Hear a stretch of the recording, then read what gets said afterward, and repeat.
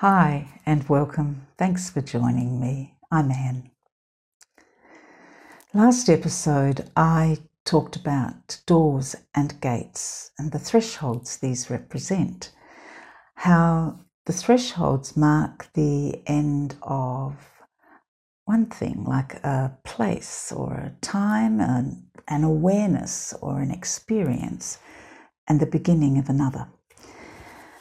When Jesus was on earth, he called himself a gate. He said, "I am the gate for the sheep. Anyone who goes through me will be cared for, will freely go in and out and find pasture. A thief is only there to steal and kill and destroy.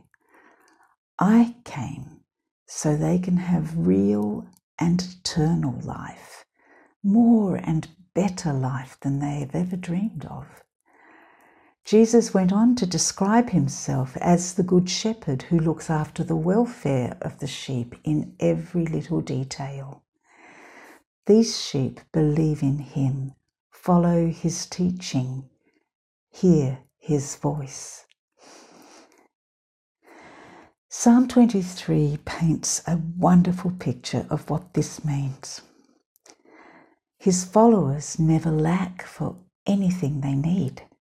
He offers them a resting place in lush green pastures, leads them by quiet waters so they can have a drink, gives them time to pause and catch their breath, restores and revives them, guides them in the paths of right living, ones that delight and give pleasure to God. Even when the paths take them through the valley of deepest darkness, they aren't afraid because he walks beside them. His trusty shepherd's crook makes them feel secure. His authority is their strength and peace.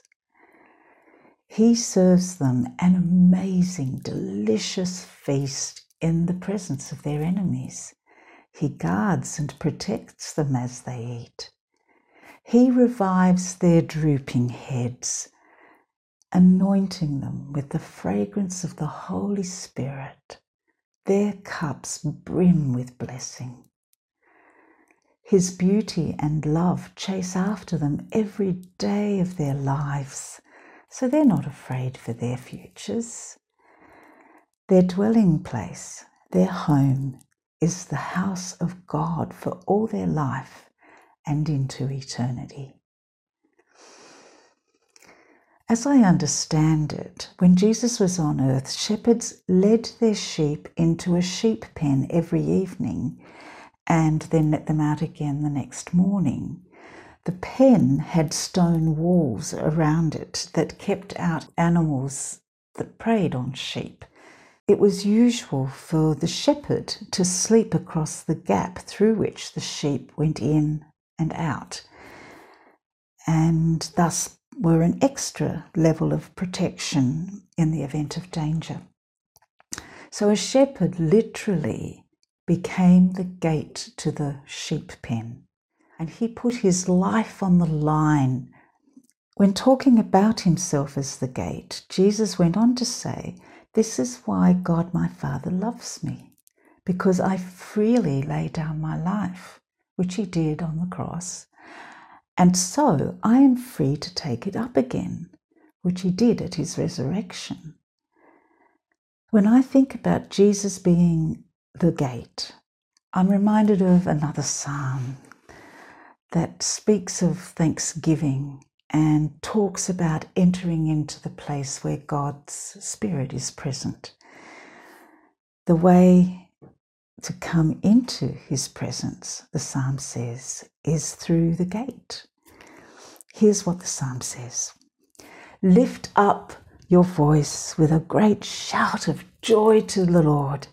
Go ahead and do it, everyone, everywhere. As you serve him, be glad and worship him. Sing your way into his presence with joy." And realize what this means. We have the privilege of worshipping the Lord our God. For he is our creator and we belong to him.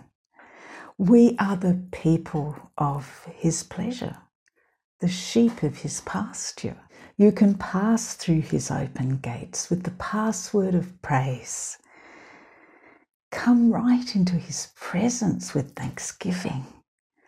Come, bring your thank offering to him and affectionately bless his beautiful name. For the Lord is always good and ready to receive you. So kind that it will astound you. And he is famous for his faithfulness toward all. Everyone knows God can be trusted, for he keeps his promises to every generation. No matter what is happening in your life at the moment, there is never a time when you cannot pass through his gates, over the threshold of Jesus' grace and deep love for you, and into God's presence.